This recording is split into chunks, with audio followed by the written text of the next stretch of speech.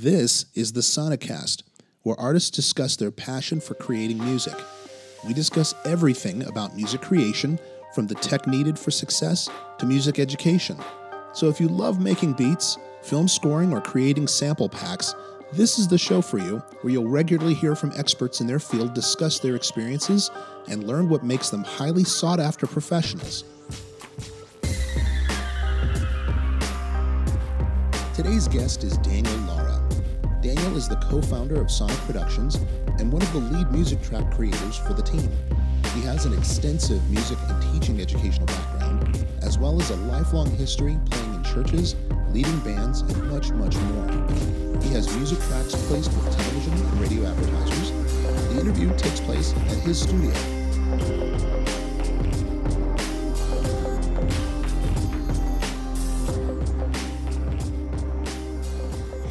All right, back again with Daniel Lara. Again, thanks for being here with me on this. Thanks for having me. We had a really good first session, getting a chance to know about your background and upbringing. And so I want to take some time for this session to get to know your influences musically, and maybe even otherwise, but your musical influences, your creative process, how you create tracks, the type of equipment that you normally use, stuff like that. It's kind of the road I think we should go through. But as far as musical influences that you listen to now, who are the big ones that you find yourself gravitating to, influential wise?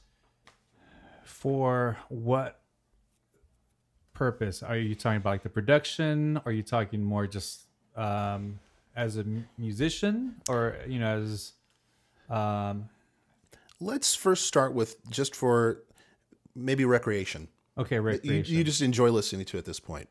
So guilty pleasures. Guilty pleasures. What are the things that you don't want people to know on your iPod? iPod. What's on your iPod, Daniel? Your Spotify nowadays. What's in your Spotify? Come on. What's in your iPhone? What's on my iPod?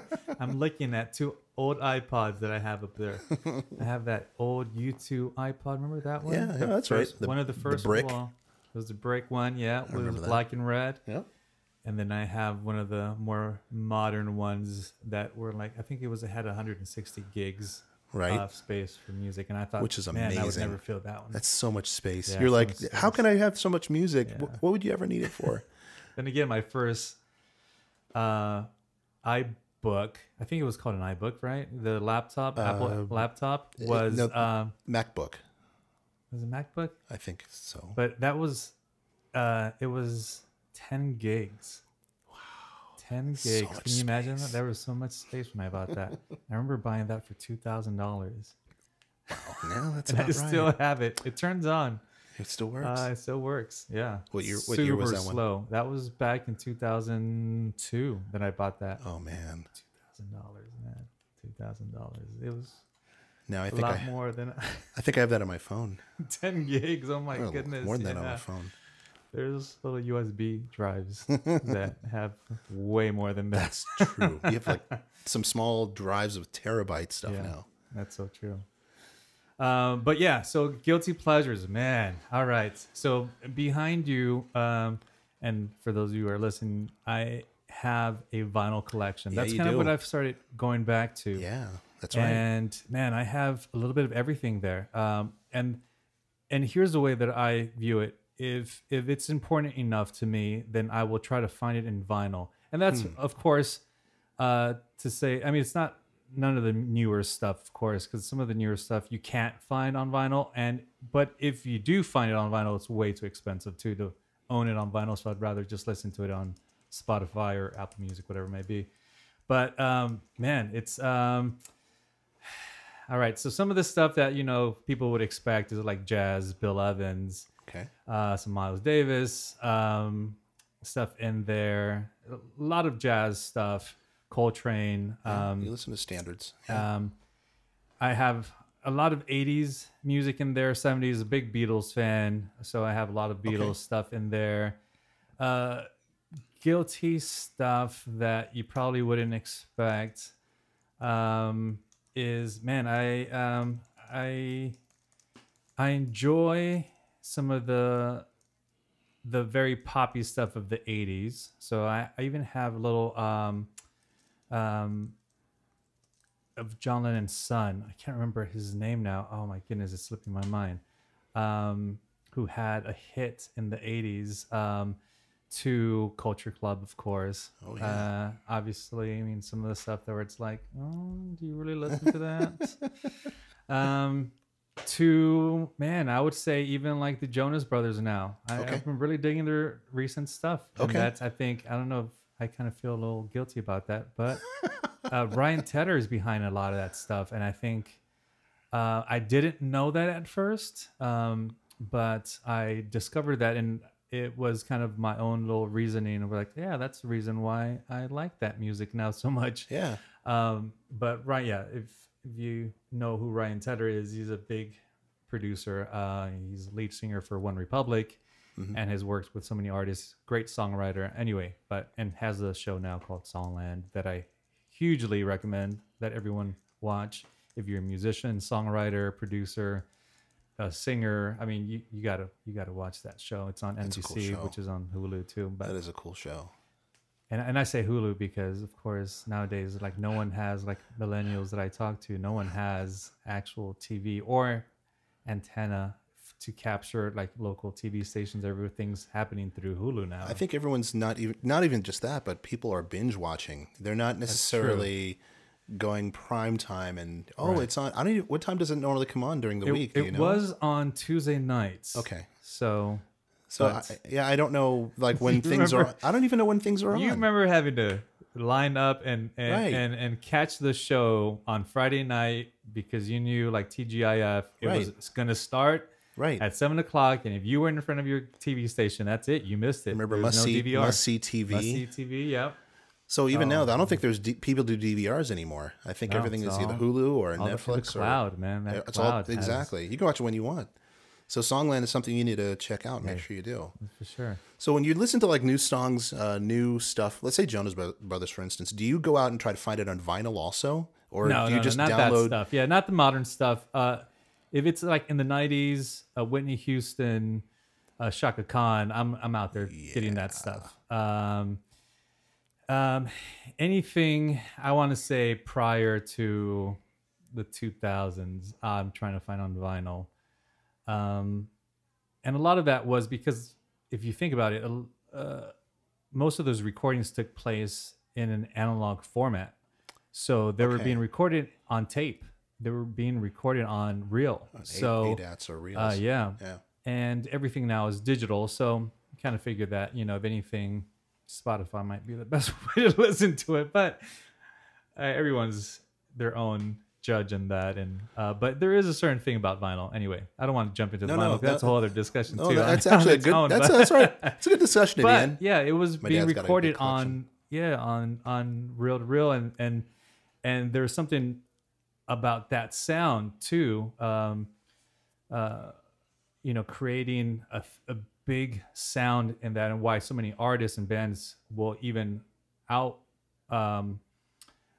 export to that tape to kind of fatten up their sound a little bit, and then import that back into digital to master it, and go about it that way. So I'm looking behind me, and I see your vinyl collection. It's a pretty good one. What are your really proud ones you really like? Man, I want to say the Beatles. Okay. Some of the Beatles stuff.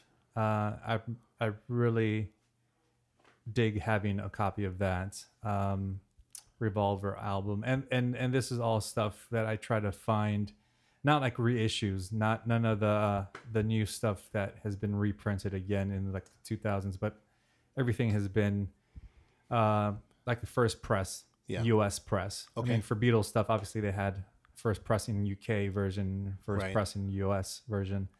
So I try to find those versions. Okay. And sometimes you get lucky and you get them for a few bucks, and sometimes you have to shell out a little bit more. How often are you vinyl shopping? Not that often anymore. I try not to. But I would say at least once a month now. I'm out there trying to see what I could discover, find. I think a lot of it's the treasure hunting and aspect of finding a diamond in the rough of all these other vinyls that are scratched up, that are worth nothing pretty much, and just discovering that one gem in the middle of that pack. I'm finding that a lot of people are really making a habit of building their vinyl collection now. It's coming back. It is. It's and there's a lot of to vinyl. Aside from the sound, if you're gonna play it back, I quickly discovered that it can become pretty expensive too, with styluses and cartridges and turntables and preamps or phono amps to go along with these turntables, and oh man, the list goes on and on.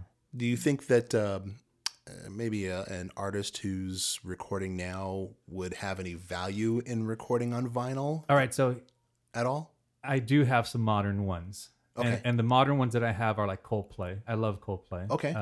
And I do have a couple of those. I have Adele, just because I feel that Adele, man, like I feel it. She could have easily been born into the 80s, into that analog, because of her style, where it's very acoustic driven. She doesn't have a lot of overproduced, processed sounds. So it's just, some great pianos, drums. She's another, artist that's highly piano driven. And I just feel that vinyl suits her well. Along with, and here's a guilty pleasures. I do have Stranger Things on vinyl, the soundtrack. Yeah. And I thought that would be perfect to have on vinyl because of the sound of the 80s. You found that sound on vinyl? So of course. They released it on vinyl? Any of the new soundtracks they have on vinyl too. So Stranger Things, the first season, I ended up picking that up on vinyl. It's a 2 vinyl little set. Well, that's a smart idea. That's a great marketing idea. Because, when you watch that show, that just takes me back anyway. I'm pausing part of the show going, I remember that. Oh, look at the background. And then if they came out everything on vinyl, that just sends it all over. Yeah, and all the sounds come from 80s synths. Right. So it was made for vinyl. So, why not have it on vinyl? Why not have it on vinyl? Their soundtrack on vinyl. Wow. Yeah, so that's definitely one of those good ones to have. Man. So how long have you been, let's say, maybe just collecting music? I've started collecting music myself when I was just a kid, and I would spend money on cassette tapes. I can't tell you how many cassette tapes I went through. I had just so many. If you went to my car, and this is a funny thing. So in my car, I had a Volkswagen Beetle, 76 Super Beetle, by the time I moved to Arizona. And I'm in my late 20s. When I sold that Beetle in 10 years, I had to go through and get like several garbage bags, because I had tons of these cassette tapes just everywhere, just collecting. I collected so much music on cassettes. So I'm very happy about the digital revolution for one, because I've got just so much music that I just listen to all the time. Yeah, I think that the digital world is great. I do have quite a bit of CDs. I do too. Not many tapes, because I want to say that I didn't have money till the CD era came out, so I didn't have money to buy tapes. I did have tapes, but I want to say the few tapes that cassettes that I did buy, I lost along the way because I was probably still pretty small. But once the CD revolution took place, then that's when I started buying, and I had money, and I waited for Tuesdays, because that was release day, that was drop day at Sam Goody or at Circuit City or all these other places. So, man, I've probably spent a pretty penny on music. I spent so much money on those things. And here's the crazy thing that I think about, because when I've bought these vinyls.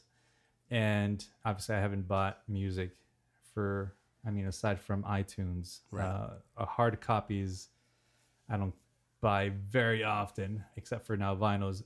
You think about the factor that all this stuff will outlive you. So if you're going to collect, you have to keep in mind that you are collecting for someone else to take over along down the road. Sure.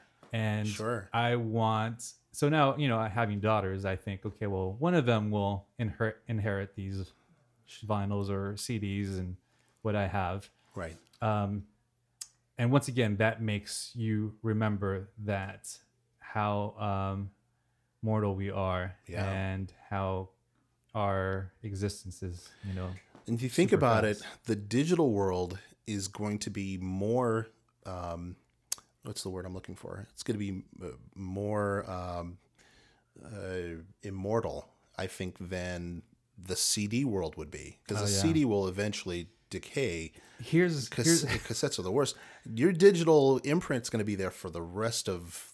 My paranoid self, though, honestly speaking, thinks that having a tangible copy of something is always better than having something electronically in the clouds or digital in the clouds. I dig it. I feel like I want to have something tangible in my hands in case something were to happen with a cloud and everything goes down. Kind of like how the world goes crazy when Instagram or Facebook goes down for a few hours, and it's like, I don't know what to do myself.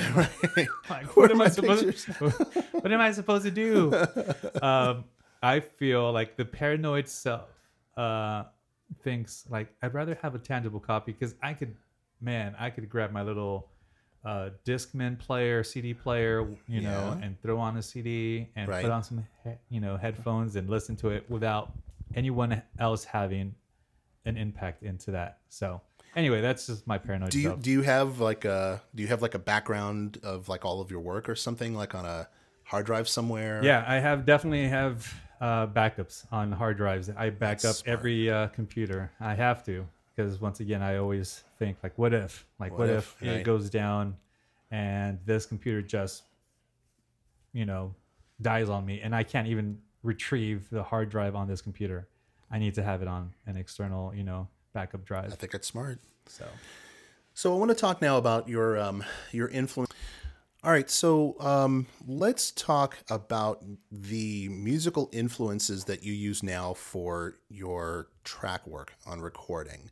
Do you have a particular composer that you like to fall back on? Are there particular sound styles that you like to listen to as you're composing? What are your influences when you're creating a track? Creating a track, I think, man, just a ton of things kind of play a part into it. Influences and things I look for inspiration to would be just other works within that field. So if I'm trying to do a TV track or maybe an advertisement or some kind of a music bed, depending on what I'm trying to achieve, I will go out and listen to something that's already been done, some great work that's maybe with a company that's similar to that company I'm working with. In the case of orchestral, I mean, obviously you have some of the giants of Hans Zimmer and John Williams and Danny Elfman and all those that you kind of look toward and look to for inspiration as far as how they write stuff and how they approach it. And I mean, it varies. So, I mean, even pop artists nowadays, I mean, that's what you tend to hear a lot of when you hear a music bed as well. You hear these sound-alikes, so you want to listen to a lot of these artists that are out there right now and copy some of the sounds, synths, drums, stuff that you hear in their recordings. Danny Elfman came from Oingo Boingo, right? Yeah. So that I think of him a lot because he was a pop player, a pop musician. Now he's one of the top composers for a lot of music, a lot of movies and stuff. That's pretty cool. So you orchestrally, I heard you mention John Williams as well, and those are folks I love to listen to because I think that they know how to tell stories really well through their music. So you'll just really, it sounds like that when you have a particular thing you're going for, you listen to other artists in that same genre, basically. Right. Okay. You're looking to see and hear other great works that have been done prior. And I mean, that's really what we are, right? And I remember in music history class, we had to memorize composers, and one of the attributes to these composers, we had to memorize their influences, where they got their style. Oh, okay. And Oh, we had to put these note cards, I remember, and say, you know, like, they were influenced by so and so that came before them, and that's really who we are now, right? We're True. a bunch of musicians that have been influenced by other people, and we create our own sound through that, through listening to other people, getting to spend time with other people, and you kind of put them into a blender and you create your own drink, including your own sauce in there, you know, as well. So, I mean, that's the approach. I think that's how you gain a lot of the inspiration and creativity, you know, when you're trying to copy something. And why not copy some of the greats and some of their great works? Right. All right, this is a good spot. We'll stop to take a quick advertisement break. Hi there, I'm Dan Young, co-founder of Sonic Productions, your music production company. We partner with businesses to help you deliver your best message, professionally, elegantly, and with the power to capture your audience. Our goal is to serve you as you seek to grow your brand, whether you use Facebook, Instagram, YouTube, or other mediums like podcasting or television. We'll work with you to custom tailor a song to fit your campaign, or you can visit our music licensing business, Sonica, to choose from over 100 original songs ready for licensing. Voiceover narration is also available. So when it's time to seriously consider growing your business, consider Sonic Productions to stand out. Sonic Productions. Our music, your story. Visit us at www.sonicproductions.biz to contact our team and to learn more.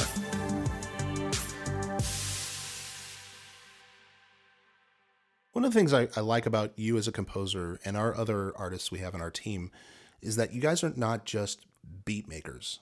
Because a lot of times I'll hear, in a lot of the pop music, it's just you hear beats, right? And so people are just stuck on making a beat rather than making something that's musical, something that's really, that can tell and carry a story. And I think you really embody that it's not just a rhythm you're looking for, but you're looking to tell a story with this. Thanks. And so I hear that a lot in the compositions you make. Yeah, and not that beats aren't important. I think True. it has to move you. It has to definitely get This your is true. Your body moving, capture you, and engage the listener through a beat, through melodic line, through whatever it may be. It has to move you in some sort of way. So yeah, I appreciate it. But yes, I mean, the goal is to not only create a beat, but also an experience. I mean, for you to engage and to lock in, not only through the beat, but also through the feel and through the melodic line and so many other elements of the song, you know, that will really capture what you're trying to go for. What would you recommend for someone who's very new to music creation if they want to have a creative process? Is there like a daily habit that you go through or a particular process you start when you're in your creative process? I think looking back, one of the best answers for that is to create and produce songs, as many songs as possible, because every time that you do something, you learn something. So the more you do it, the more you will gain knowledge, because I feel that every project, every song that I create, there's something different than the previous one. And sometimes there's something new that leads me to research something, you know, a certain sound, a certain beat, a certain, I guess, era or sound alike, something that I'm trying to replicate, and whether it be through synth work or just knowing an orchestra, knowing the line or the limits where a flute player can play. Right. or where a violin cuts off, so that you're not creating something that. But yeah, so every time that That's you do impossible. it, right? Exactly. I mean, you can't have a violin playing in the lower register. That's not Right. naturally what a violin does. Right. So, anyway, so every song that you cut or that you make will teach you something, and the more you do it, the better you'll get at it. I mean, it's just like anything else. You want to become a good basketball player, especially a free throw shooter. You have to shoot free throws. Right, So right. the more you do it, the better you'll become, especially if along the way you're learning the adjustments and, Sure. and also working and seeing like, okay, I'm still not doing this right. I need to maybe move my wrists a little bit better. And the same thing applies for music. I think every time I do one, I realize, okay, I should be doing this better. I can do this better. I can maybe EQ this better. I could, and all that helps you along the way. So the more you do it, I think that's the best advice is just do it. Like, get out there and produce some songs, create some stuff, and get experience from that. The sound designer Nick Spann on our team. Yes. We had an interview a few weeks ago, and I had asked him a question because he grew up. His first instrument was drums, and from drums he really gained an understanding of beats and understanding rhythm. Then he started adding chords and chord structure to his work, and it's a really good blend of how things met through. Your primary instrument was, you said guitar. I think I remember when we spoke. Yeah, that was the first one. The first I learned. one, Yep. But then it went to piano.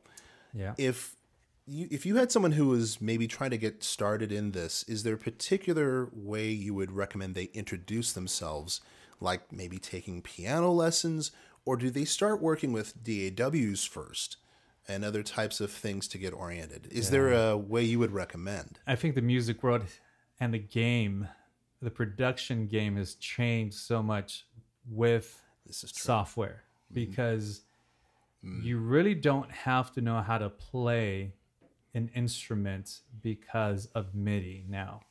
Right. So you could draw squares, rectangles, whatever you want to call them, these MIDI notes in without ever playing a keyboard and create some good music. And once again, you don't have to know an instrument. Does knowing an instrument help you? Yes, it does. It helps you a ton, especially when you have to cater to sound alikes and when you're trying to create something and play chord structures and inversions and all that sorts of stuff. It does help a ton. Keyboard is obviously or piano is such a staple instrument. I mean, for every musician, that's why you have the likes of like John Mayer, who could play piano. Miles Davis played piano. Right. It's just a ton of people that will eventually come back to the piano because it's visual. I mean, visually, it's very clear. You could see stuff very clear on it. You see these 12 notes repeat every, just an octave up every time. So it does help. I mean, piano would be a great place to start from. But once again, do you need to know piano? No. There's people doing it, just drawing in MIDI notes and creating hits, hit after hit. So that's true. Yeah, I guess so. That's but true. it does help. I mean, in a big way, if you can play an instrument. Doesn't that really?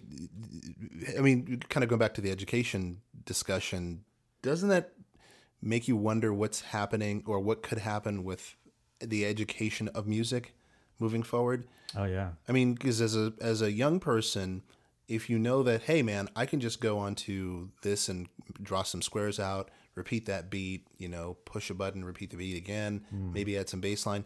There's not really the need to educate myself musically as there had been in the past. Right. And I mean, let's be honest. I mean, no one, if you're talented, you're talented, and no one's going to ask you This is true. for a degree. Where did in you go to music. school? Yeah. No one's going to say, hey, I'd love you to be part of our band and tour the world, but I'd see that degree first. Right, exactly. It's true.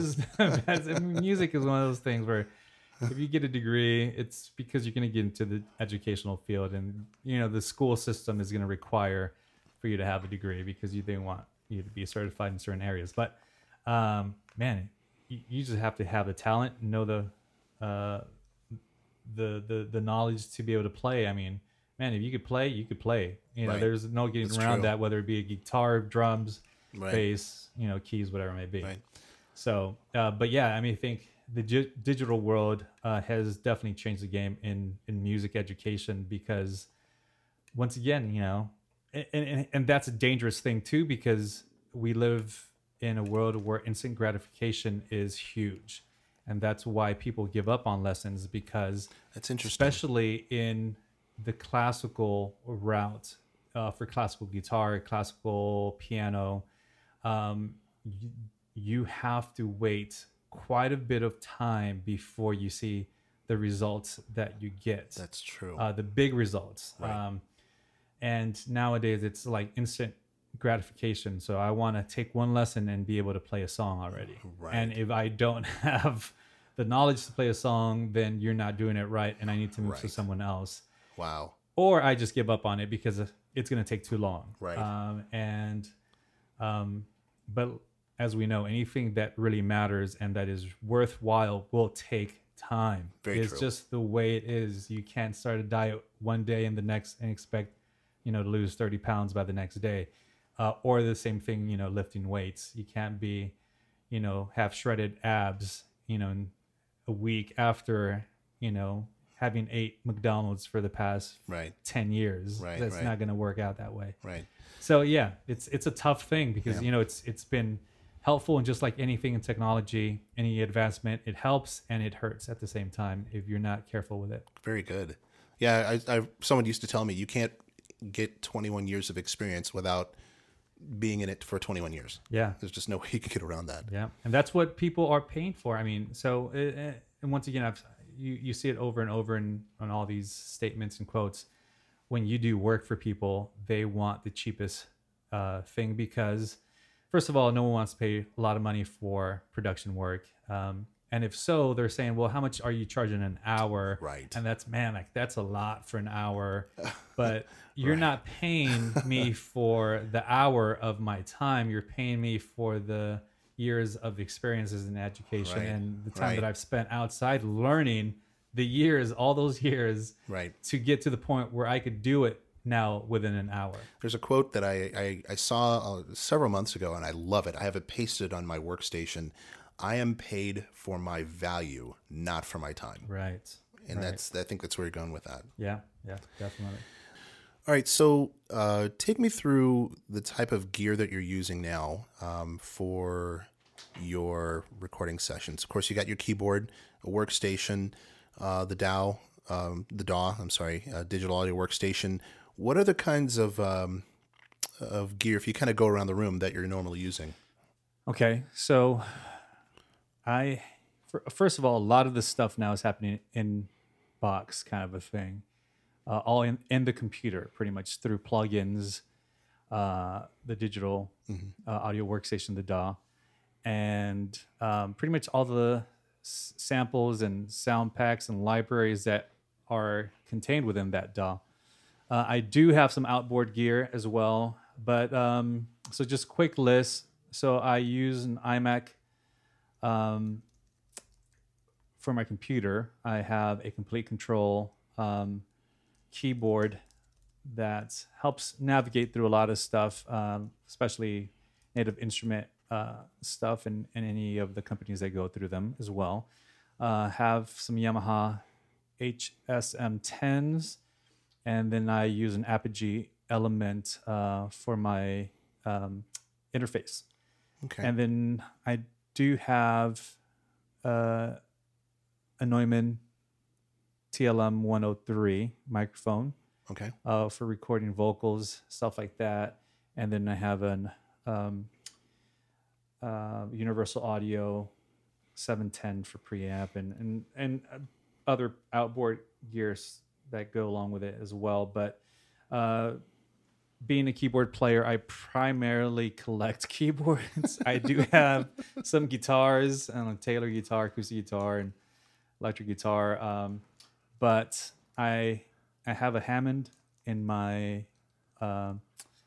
It's actually an A series Hammond in my studio. Have a Moog, little Nice. fatty. Yep, I see In it. my studio, I have a Juno 106 in my studio, and then some more of the 90s kind of stuff as far as Yamaha NS or the S90 and the Motif ES6 and some other keyboards that I kind of have in the form of modules that are some older school Okay. 80s and 90s stuff. But that's primarily like, I guess, hardware stuff that I have. So hardware wise, as I look around your studio, I see 1, 2, 3, 4, 5, maybe 6 or 7 different keyboards.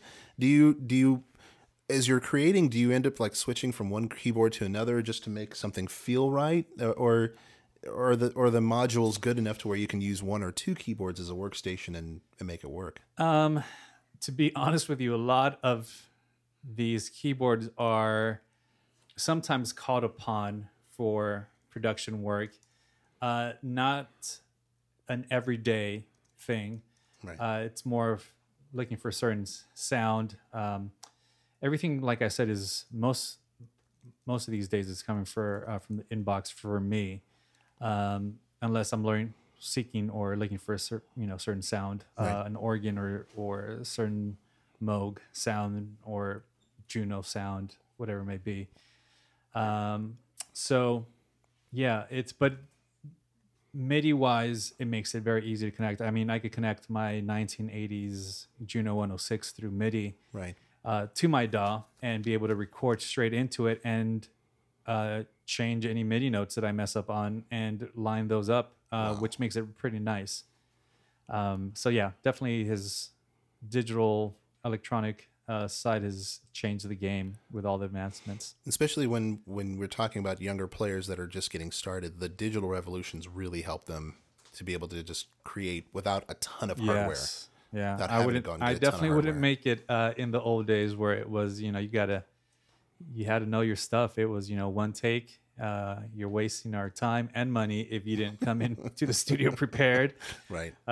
And that's why so many people can do it now, because of that element where it's like, hey, if you mess up, it's okay. You could fix it, through MIDI notes, or you could, fix it down the line.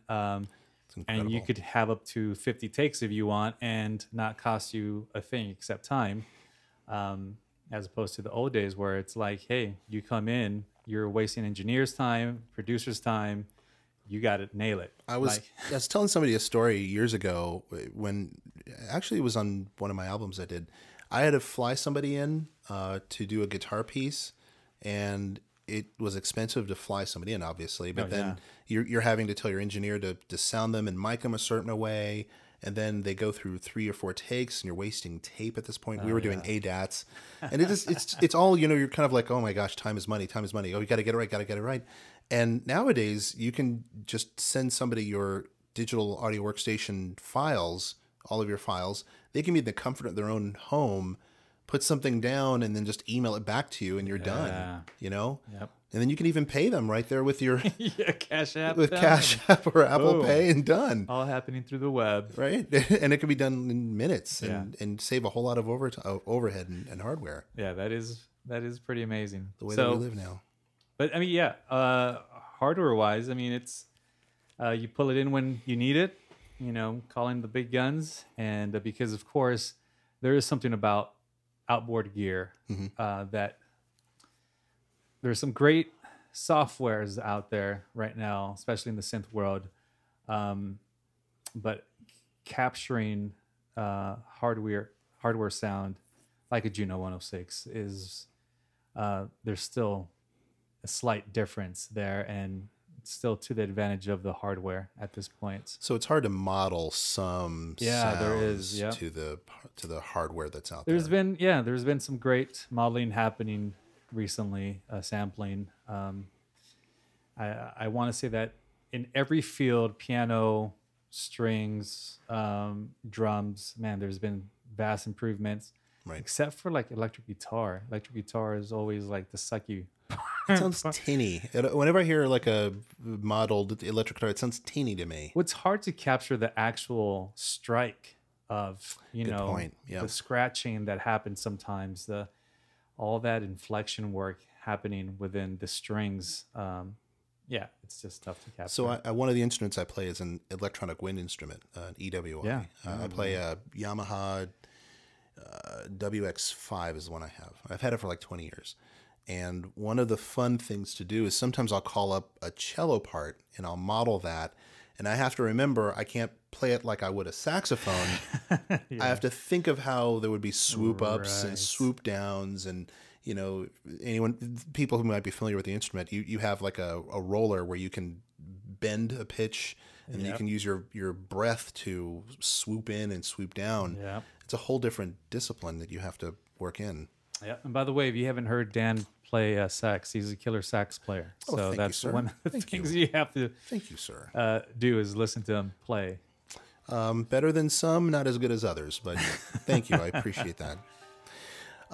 This was good. Thank you very much for this. It's a good segment. Yeah. We're able to really talk a whole lot about your techniques and music and what you use. So thanks, man. Yeah, good work. Welcome. You've been listening to the Sonicast, where artists discuss their passion for creating music.